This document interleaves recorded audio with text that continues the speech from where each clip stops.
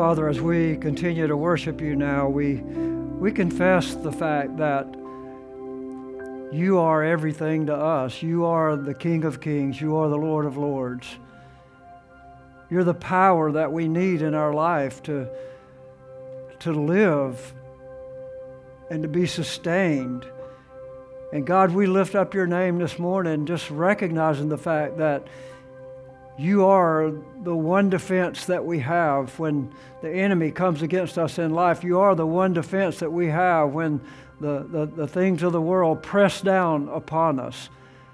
And so we bow before you right now in worship. And we thank you that you are that one defense that we need. You are our righteousness. You are all we need to stand holy before you. And as we open up your word this morning and continue to worship and praise you and glorify your name, I pray that you will draw us close to you, that you'll help us to see you for who you are, the almighty, perfect, holy, righteous, forgiving God. And we come into your presence right now, and we continue to lift up your name. We continue to worship you through your word. In the name of Jesus Christ, we continue to worship. Amen. Thank you this morning for being with us, and I invite you to open up your Bible with me this morning to the book of Colossians. Book of Colossians chapter 3. As those of you who have regularly been worshiping with us know, we've been working through this little book the last couple of months, and last Sunday we looked at the first 11 verses in Colossians chapter 3. So as our children leave and go back to the place where they will continue to enjoy their worship experience, we want to invite you to open up your Bible, and we'll continue with verse 12 of Colossians chapter 3 that you've heard read already this morning. In 1938, the United States Congress recognized veterans of World War I with a holiday that was called Armistice Day. It commemorated the end of World War I on November the 11th, 1919. Then in 1954, following World War II and the Korean War, Armistice Day was changed to Veterans Day to honor veterans of all American wars. This weekend, we joined as one nation under God and celebrated all veterans. I want to ask you, if you're here today and you are a veteran, would you please stand in for just a few minutes? Would you stand up if you're a veteran? Okay, good. Thank you so much. Yeah. If you'll remain standing just for a moment, I don't want to embarrass you, but I want to thank you for your service. Can y'all stay standing up just a minute? I know this is hard for you guys, but you put blood and sweat and tears into defending our country and to creating an environment for us to be able to do what we're doing here today, to be able to freely worship in our country that is one nation under God. And so I want to take just a moment, and I want to pray for you, and I want to thank God for you. God, thank you today. Once again, as we lift up your name, I thank you for the men and women in our church and in our community who stood and fought for us, who stood behind us, the principles of this country, a country that was founded on your name and one nation under God. And God, I thank you for their investment. I thank you for the lives that they live today, representing freedom. And I pray that all of us would have grateful hearts for those who have allowed us the opportunity to live in a country where we do have the freedom to worship you. In Jesus' name we pray. Amen. Thanks again, ladies and gentlemen, for your service for us. Well, last Sunday, we covered the first 11 verses, as I said earlier, of Colossians chapter 3. And we discovered that becoming a believer in Jesus Christ changes our life from the inside out. And we want to celebrate that today. We recognize the fact as believers that we are in a war. Every day of our life, we are in spiritual warfare. And we learned last week that in this war that we fight, in the battles that we fight in life, we're given a new power, a new authority, and a new identity. We have a new commander in our life. He orders us to put off the old ways of the world and put on the new ways of walking in godliness, walking in our faith. He then orders us, as we put on these new ways, to have new ways of thinking, which result in new ways of acting. And so here's where we come today, looking at the very practical application of what it means to be a follower of Jesus Christ, what it means to believe and put our life in Jesus Christ and join in the battle for fighting this war that we call life. See, believers draw life from Jesus and are sustained by life in Jesus. So I want you to keep your Bible open this morning and follow with me as we pick up with verse 12 in Colossians chapter 3 and look at what it means for a believer to live in the name of Jesus. Alive in the name of Jesus, I believe, means four things that we see straight from this passage today. First of all, believers have a new identity in Jesus.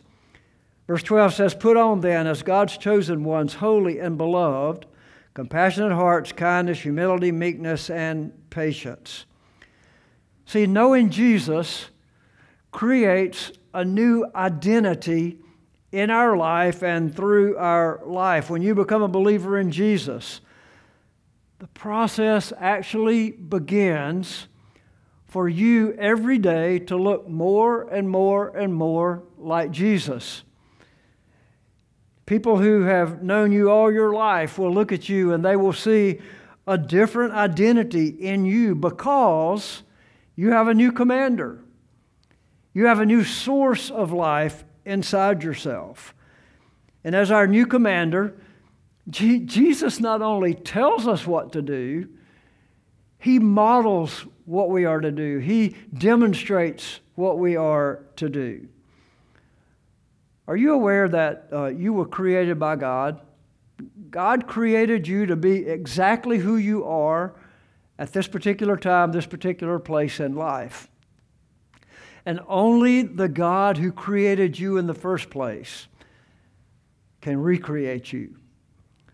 And when you come to identify with Jesus by faith in Him, through the grace that He offers you, then you take on His identity. You take on a new identity in Christ. Relationship with Jesus changes, transforms who you are. He transforms your identity. And that's what we want to look at today. We want to look at this identity that we have in Christ. See, when you and I were born, we were born into sin. We were born with a sin nature, a worldly nature. And by nature, the Apostle Paul says in Ephesians chapter 2 that we were dead in our trespasses and sin. But God, through His grace and mercy, has given us new life and a new identity in Jesus Christ. And here's what that new identity looks like. Look at verse 12. Believers are chosen ones, holy, and beloved. Three things. First of all, we're chosen by God. In John chapter 15 and verse 16, Jesus said, "You did not choose me, but I chose you." Now, being chosen by God is an awesome position, and it's not based on our merit. It's not based on anything that we've done to deserve being chosen by Him. God chose us because God wanted to choose us, and that's a special place for you to understand that God has chosen you to be His. I don't deserve to be chosen by God. I don't know how you feel about it, but I don't think you deserve to be chosen by God either. But God chose you by His grace. He gave you faith to believe in Him if you are a believer in Jesus Christ. And being chosen by Jesus means this: there's nothing you've ever done that God has not forgiven you for. Nothing. You're chosen by God and forgiven by God from the sin that separated you from God. And it's only because of Jesus. It's nothing you've done. The Bible says that it's by grace that you have been saved. By grace that you've been saved through faith. Nothing that you've done, not of any works that you've done. It's a free gift of God. We tend to label people in our world today according to race and language and social status. Last week we recognized in verse 11 that being chosen by God in Jesus means that we all stand on equal ground before Jesus. Verse 11, look at it. It says, in Christ there is not Greek or Jew, circumcised or uncircumcised, barbarian or Scythian, slave or free. But Christ is all and in all. What does that mean? When you place your faith in Jesus Christ, when you trust Him as your Savior, everybody is at an equal place before the cross of Jesus Christ. That's the greatest wonder that one could ever have in this world. When several of us were in Zambia a few months ago, we went to one of the 7 wonders of the world. We passed it almost every day, the Victoria Falls. Almost every day we passed it. But you know what the greatest wonder in all the world is? It's not some natural event in this world, not something God created here. The greatest wonder in all the world is for God to choose you, to be identified as His. And so we celebrate that today. But not only are believers chosen by God in Jesus and accepted by God to be chosen, we're also holy as we stand before God. I don't know about you, but I know my life is anything but holy. There's nothing inside of me that is holy other than Jesus Christ, my Savior. My holiness is totally 100% based on the identity that I have in Jesus. Being chosen by God establishes you and draws you to be welcomed into God's holy presence. You can't stand in the presence of God if you're not holy. So does that mean that it's hopeless? No. It means that when Jesus Christ becomes our Savior and Lord, when we believe in Jesus, His holiness becomes our holiness. And we have total access to God because of the holiness that we have in Jesus Christ. We have a couple of people in our church who are serving in the Army. Nick is serving now. Sophie was serving. Now she's serving in the National Guard. When they were sworn into the Army, they were given a special clearance as to serve the purpose that they had to serve in our military, a special security clearance. That gave them access to classified information and classified places that the average soldier can't have and can't go. The average citizen can't have the information they have, can't go where they can go. They have that very special security clearance. When Jesus Christ comes into your heart and life, when you become a believer in Christ, listen to this. You have special security clearance to enter the presence of God. Anytime, anywhere, any place, God is there with you, and you have access to His presence. You have access to all the benefits of Jesus standing in the presence of God. So the Bible says you're chosen. You're holy. Not in yourself. It's not holiness in yourself other than through Jesus Christ, your Lord and Savior. But when you become a believer and accepted by God as holy based on the holiness of Jesus, you're given access to God. And then verse 12 also says you're chosen, you're holy, and you're beloved. There's no greater privilege in life than to be loved by someone. No greater privilege in life.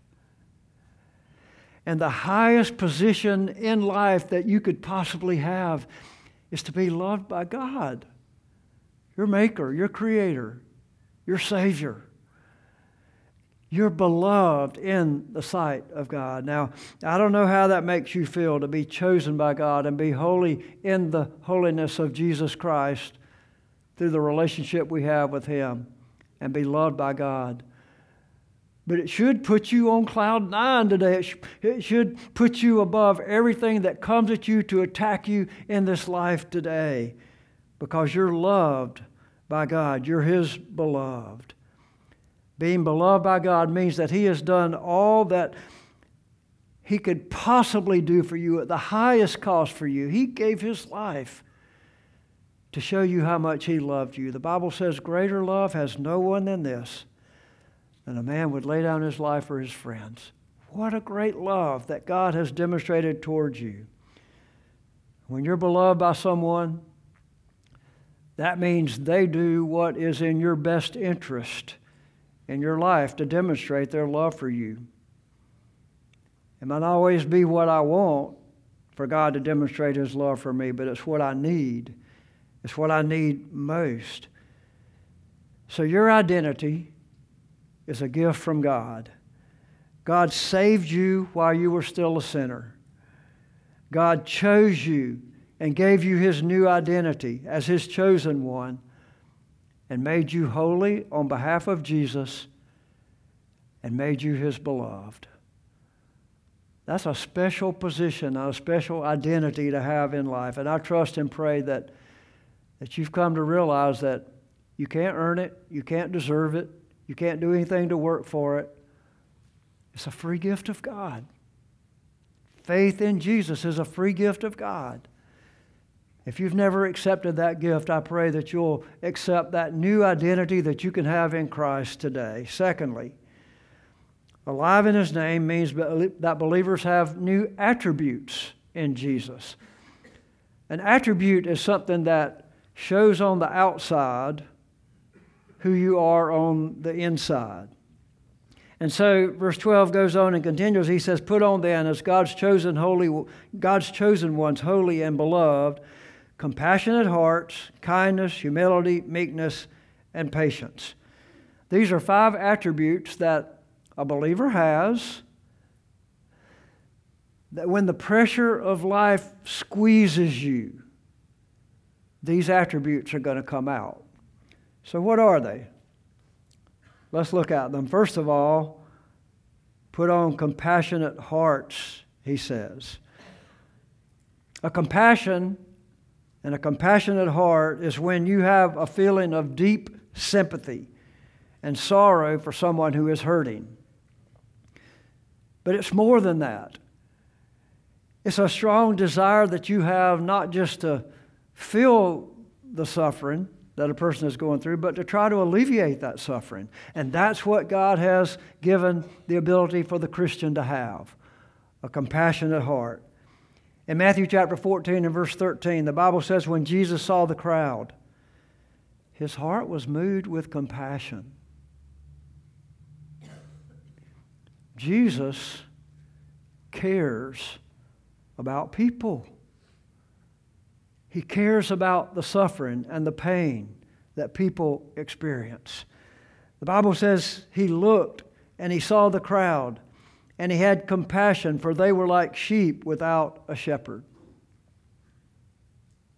In Mark chapter 10, one of my favorite passages of Scripture, Jesus was running toward Jerusalem, knowing that that same week He was going to be crucified.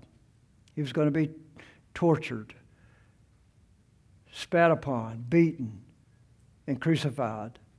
That was His mission. That was His purpose for coming into this world, to sacrifice His life so that you could have eternal life.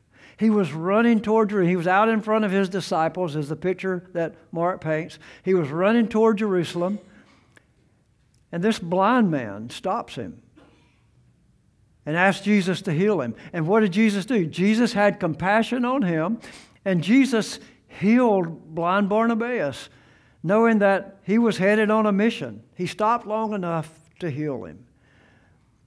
See, before you can put on the attributes of Jesus, you have to put off the attributes of this world. And the world would say, Oh, I've got better things to do than be compassionate about somebody. I have better things to do than stop and help somebody who may be in need. That's what the world would say. You need to stick with headed toward your purpose. But before you can put on the attributes of Jesus, you have to put off the attributes of this world. So what do you put off so you can put on compassion?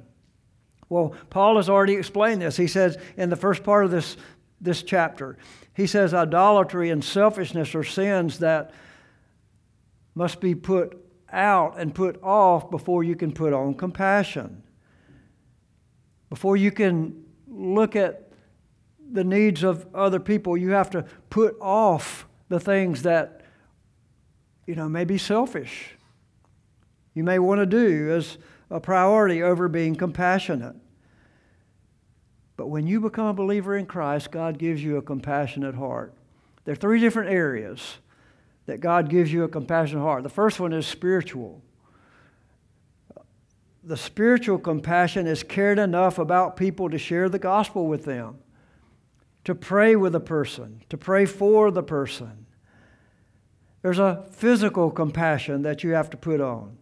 It's when you see somebody needs food or needs clothing or needs shelter, or needs transportation, and you provide that for someone.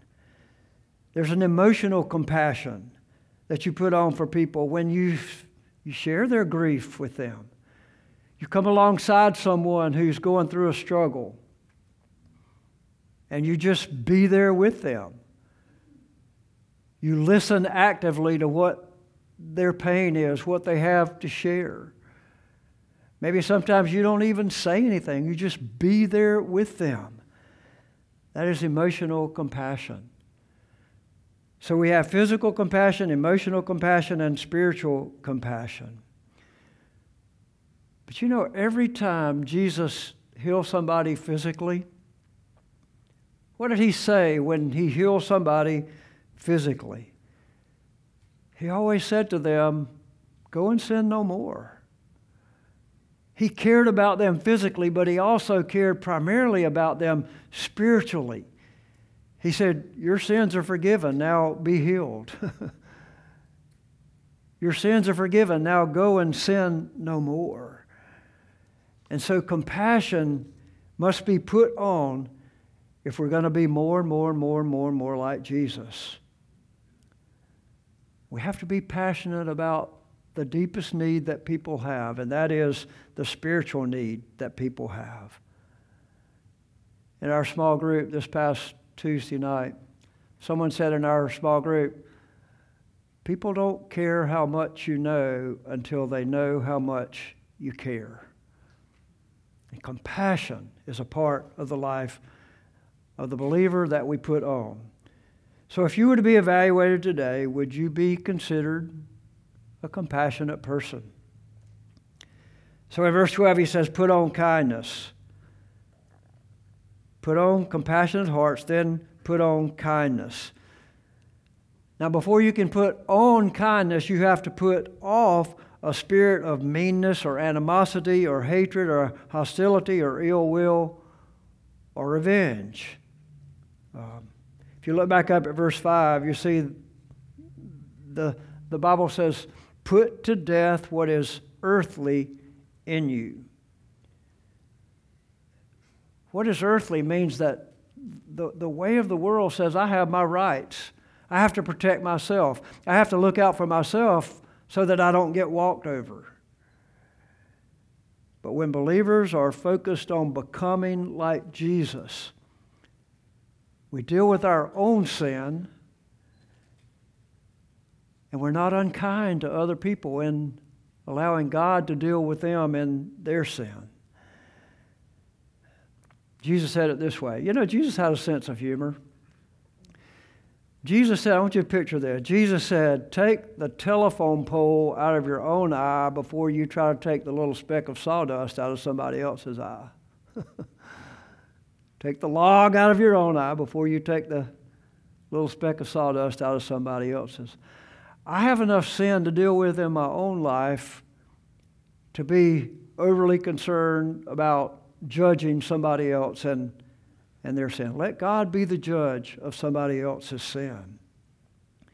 So making all of life about Jesus results in treating fellow church members and those who need to hear the gospel with kindness. It says, put on compassion, kindness, put on humility. What is humility? Well, humility is having the attitude that no one else is better than anyone else. You're not better than anyone else. That's the attitude of humility. James chapter 4 and verse 10. The Bible says, humble yourself before the mighty arm of God, and at the proper time He will lift you up. Whose responsibility is it for you to humble yourself? It's your responsibility. It's my responsibility to humble myself. 2 Chronicles 7:14 says, if my people who are called by my name shall humble themselves and pray and seek my face and turn from their wicked ways, then will I hear from heaven and will heal their land. Humble yourself before God. The model that Jesus, our commander, set before us in Philippians chapter 2 and verse 5 through 11, the Bible says that Jesus, being found in human form, listen to this, humbled Himself by becoming obedient to the point of death. If you're going to look like Jesus, when you're squeezed, humility is going to come out. Arrogant, prideful attitudes of behavior are flushed out of the believer when we follow our commander in putting on humility. Then he says, put on compassion, kindness, humility, and put on meekness. Well, what is meekness? Well, humility is the attitude that I have about how I treat myself, how I look at myself. Meekness, on the other hand, is the way we treat other people. Some have described meekness as power under control. So to put on meekness means that we put off being in control. The greatest demonstration of meekness was, again, when Jesus was tortured and spat upon and beaten beyond imagination, and then hung on a cross and nailed to the cross to pay for my sin and your sin. The songwriter said He could have called 10,000 angels to destroy the world to set Him free. But He died alone for you and me. And if we're going to follow the example of Jesus, we're going to be meek in the way we deal with other people. And so Paul doesn't leave it there. He says, put on compassion, kindness, humility, meekness, and finally he says, put on patience. To wrap it all up, put on patience. We put on patience when we are willing to put off being annoyed or upset or angry when things don't go our way, when things go the opposite of our way. What is patience? Well, patience is exercising self-control rather than lashing out or complaining when things don't go our way. So these 5 attributes are critical in building a healthy church. When the members of a church have these 5 attributes, then we begin to look like Jesus. We begin to look more and more and more and more like Jesus. And when we're squeezed, these are the things that we want to come out of our life. So what changes do you need to make today in your behavior in order to build a Christ-like character with unity and effectiveness in being a church that models to the world what it looks like to have Jesus as our commander, to look more and more and more and more like Jesus every day of our life? See, Paul painted the picture of Jesus with these attributes. And with these attributes, when we look in the mirror, our identity looks like Jesus. I wonder how many of us are willing to change. Change the way we think and change the way we act in order to let the power of God be displayed in our life and allow us to look more and more and more and more like Jesus. Now, understand, Paul's already made this really clear. The purpose of these attributes is not to work your way to God, not to be acceptable before God. That's not the purpose. You come to know God by faith through the grace of Jesus alone, not by working our way to Him. But when we know Him, when we are believers in Christ, these attributes become a natural part of our being, of our reflection of Jesus. When you go to the doctor, and the doctor says, you need to change your diet, you need to change your exercise habits, you need to change your sleeping habits, or you're going to have a heart attack. Does the doctor telling you that make you well and heal you?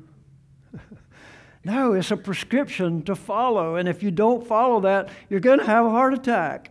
You have to listen to what the doctor prescribes. Our commander, Jesus Christ Himself, has said to us,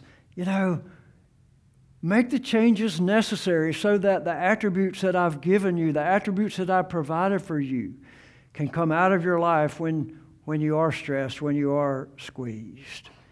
You have to choose to follow the command of our commander, Jesus Christ Himself. And that leads to number 3. Alive in the name of Christ means that believers have new actions in Jesus. Now, this is similar, but it's a little bit different. The attributes are the qualities that are available to us through the power of Christ. But there are 2 actions here that Jesus calls believers to have as a part of our life. Look at verse 13. He says, bearing with one another, and if one has a complaint against another, forgiving each other. As the Lord has forgiven you, so you must also forgive. The attributes of Jesus result in a new way of acting for the believer. Are you aware that our world is not sympathetic to following Jesus? It's often a challenge to bear with one another because we're all different. We're all made differently in the image of God. Fellowship in the church is only possible when believers can endure something unpleasant or difficult while realizing some people have different feelings and different opinions. Now, this is not talking about doctrinal or sinful issues. We've covered that in verses 1 through 11 of chapter 3. There's no compromise when it comes to sin. And we need to call one another out when it comes to sinful behaviors. We looked at some of these things that are non-negotiable last week, and especially verses 5 through 9. Non-moral biblical issues, though, call for bearing with one another. This is not optional in the church. We have different opinions. We have different backgrounds. Anytime 2 or more people are together, there's a potential for conflict. And listen to me, conflict is not bad. Conflict is good. Conflict brings out creativity and innovation when it's dealt with appropriately. So the key is to know how to handle conflict. Paul says, bear with one another. That implies that there's some negotiation, there's some give and take when it comes to personality kinds of issues and preference kinds of issues that are not moral or sinful. You must be willing to compromise.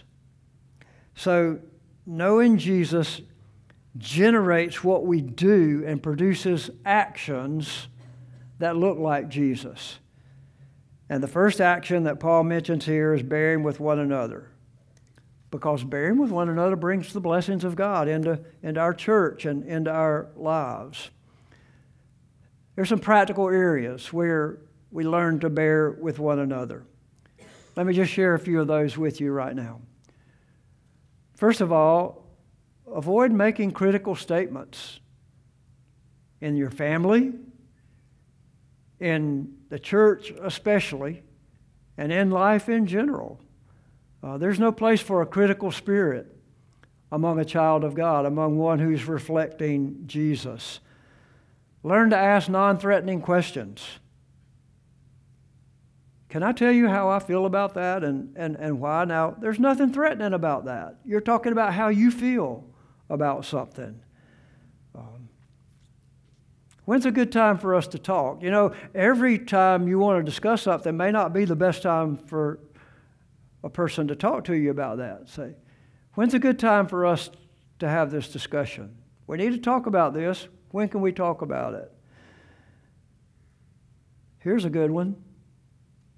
How can I pray for you? I mean, that's a powerful way to bring unity and harmony into maybe something that you have a conflict in opinion over. How can we pray about this together? Then a practical way is to, consider your church involvement. Get to know as many people as possible in our church.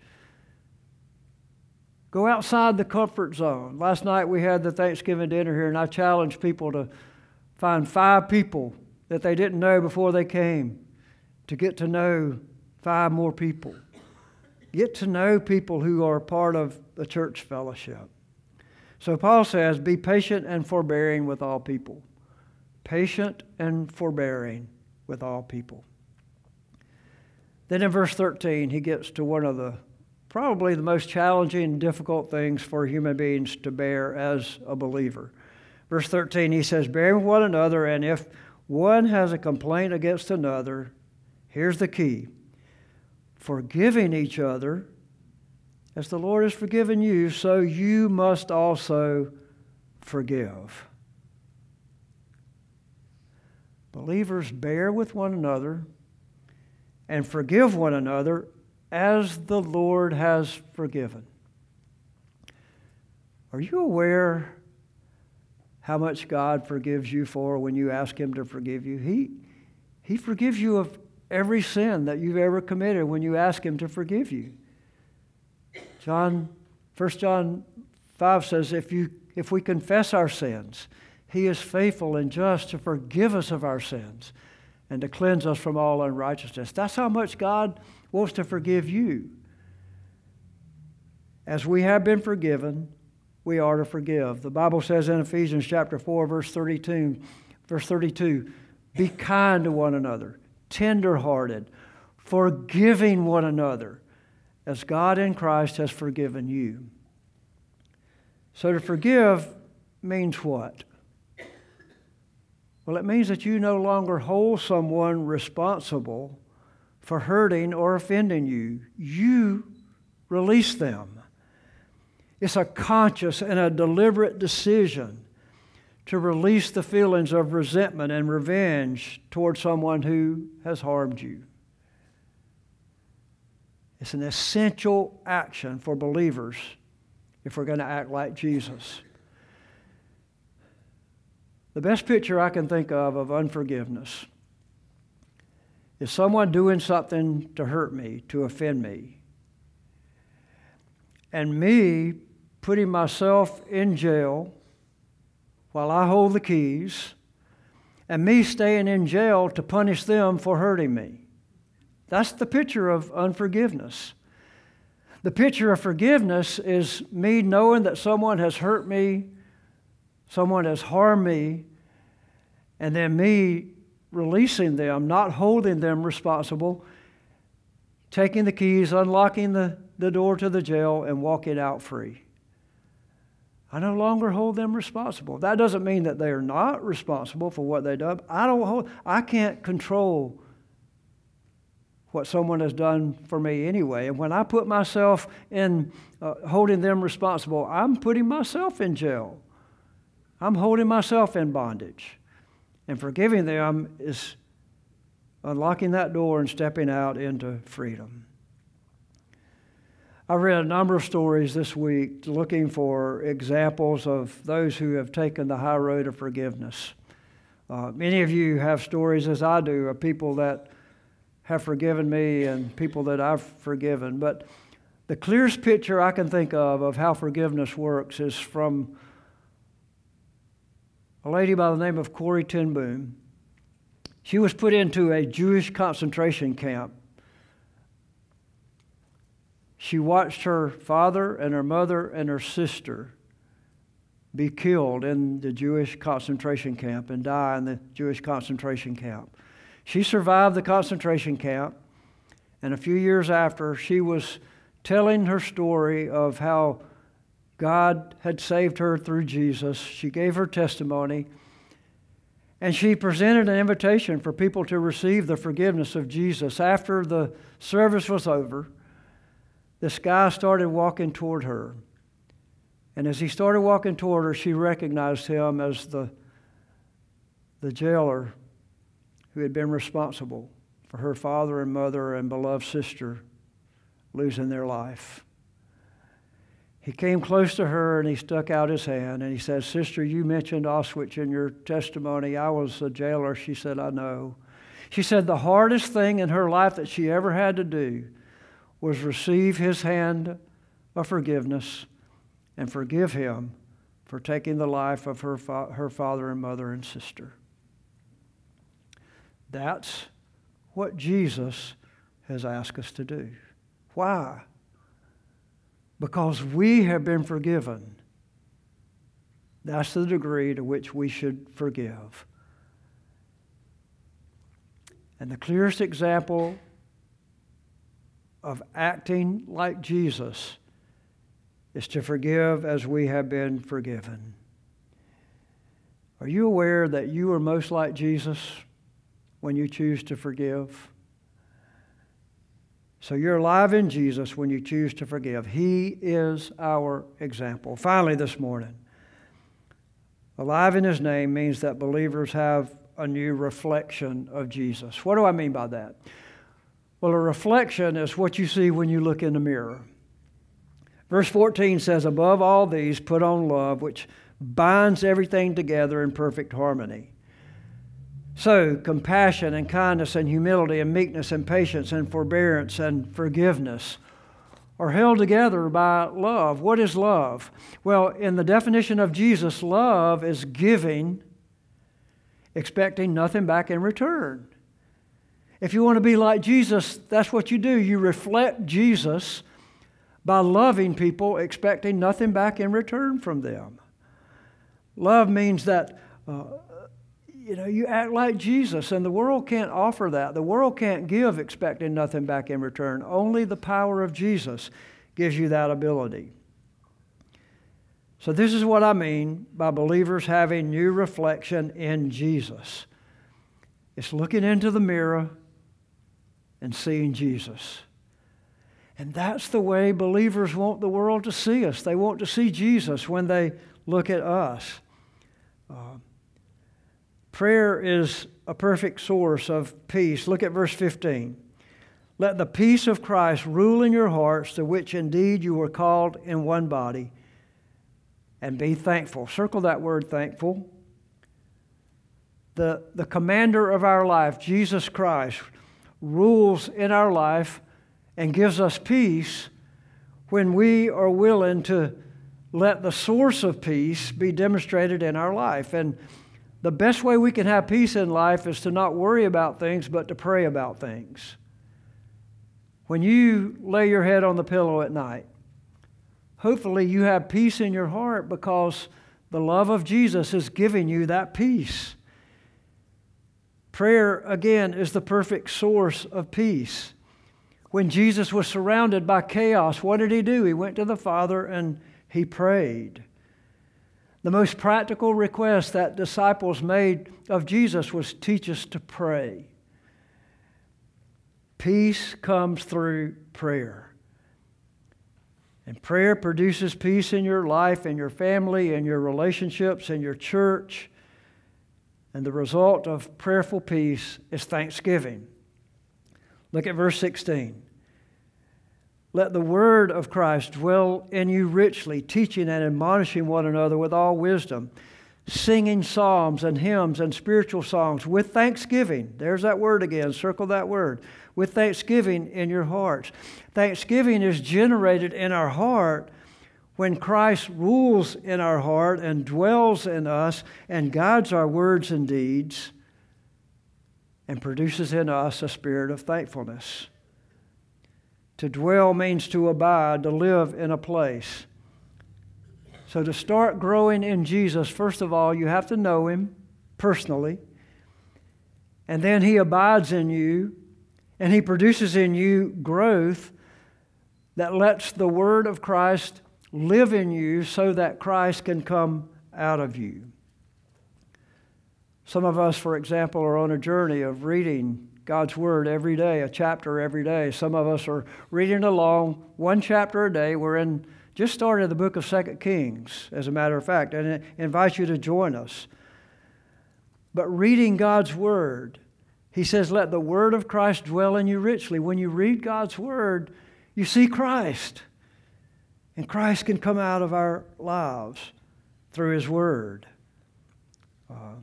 A unified, thankful church has powerful teaching and encouragement. Look at where this happens. Look where the interaction happens here in verse 16. The Word of Christ dwells in you richly, teaching and admonishing one another in all wisdom. How hard is it for believers to take God's Word and sit down together and just read the Bible together? I mean, we've seen some lives recently transformed just by people reading the Bible together and listening to God speak authoritatively to us through His Word. Our church offers one-on-one kind of mentoring. We have a little book that you can just take and work through together. It's called Training, How Do I Grow as a Christian by Isaac Adams. You read through this little booklet and you answer the questions together and you grow together one-on-one as believers in Christ. We have small groups where you can grow together in the small group. We have ministry teams that grow together through sharing the Word of God richly in our life. So it starts one-on-one in our heart with Jesus and then continues in our lives through our homes and through other family members, studying the Word of God together. You'll notice in your worship guide, there's a question for the family. We want families to discuss together. What does it mean to be alive in the name of Jesus is our question for today. These are ways that we let the Word of Christ dwell in us richly. And then in singing psalms and hymns and spiritual songs with thanksgiving in our heart to God.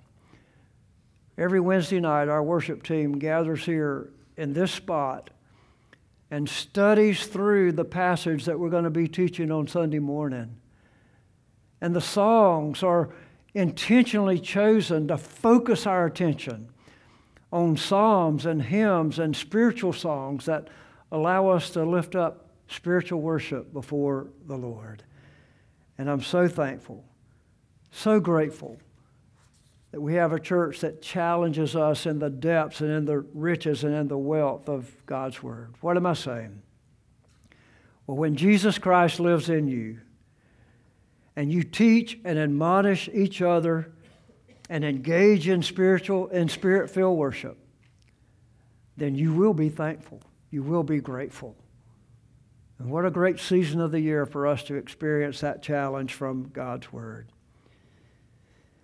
And finally this morning, verse 17, whatever you do in word or deed, do everything in the name of the Lord Jesus. Again, here it is again, giving thanks to God, the Father, through Him. You don't have to be a Bible scholar to read the Bible together with someone. I pray that you're making that a part of your life, either one-on-one with somebody else or in your family, in your ministry team. A unified, thankful church will share words and actions that bring glory to God the Father through Jesus Christ our Lord. We recently attended a wedding with our family. My grandnephew got married. And at the wedding, I looked around the reception. There were 5 generations of our family. My dad was there. A couple of my brothers were there. My nephews were there. My grandnephew was there. Great-grandnephew was there. I mean, it was incredible. 5 generations. If you looked at our family, if you walked around the room, you could probably pick out members of our family because we look kind of similar. We have similar mannerisms. We use the same Southern kind of dialect, I mean, that people make fun of where we go different places. But it's hard to mistake the Byrd boys, the Byrd family, boys and girls. Why? Because we're family. We come from the same source. And that's the picture Paul is painting here that the church ought to like. We ought to have similar characteristics. We ought to have, although we're different, there ought to be things, attributes about us and actions in our life that demonstrate the fact that we're making all of life about Jesus. And I pray today that that is you. It starts by knowing Him. See, the goal of life is for us to give thanks to God for making us look like Jesus. And you begin to look like Jesus when you accept Him as your personal Savior and Lord. When you accept Him by faith through the grace that He offers, and you identify with Him, then you put on these attributes of Jesus so that when you look in the mirror, your actions will look like Jesus. You bear with one another. You forgive one another. You realize that you're a body, you're a team, you're working together to glorify Him. And that's my prayer for Palmetto Shores Church. Know Jesus and make all of life about Him. Make disciples who make disciples, because that brings glory to God. And when we do that, we will be thankful. So what does it mean to be alive in the name of Jesus? Well, it means that we draw life from Jesus. It means that we're sustained in our life by Jesus. It means that we go to battle under the command of our commander, Jesus Christ, our Lord. And we stand strong and we stand true in the name of Jesus. And I pray that that's your desire today. I pray that that's your commitment today. Do you know Him? If not, receive Him into your life today. And if you've received Him into your life today, let's look like Jesus more and more and more and more every day. God, I thank You today for calling us to be part of Your army, to be part of putting on Your armor and going to battle for You by looking like You in this world that we live. God, I pray today that You'll give us the strength to do that. I pray that abiding in Christ and Christ dwelling in us, not of ourselves, but because You have loved us and identified us and called us to be Yours. God, help us to show You off today by the way we think and by the way we act. In Jesus' name we continue to worship now. Amen.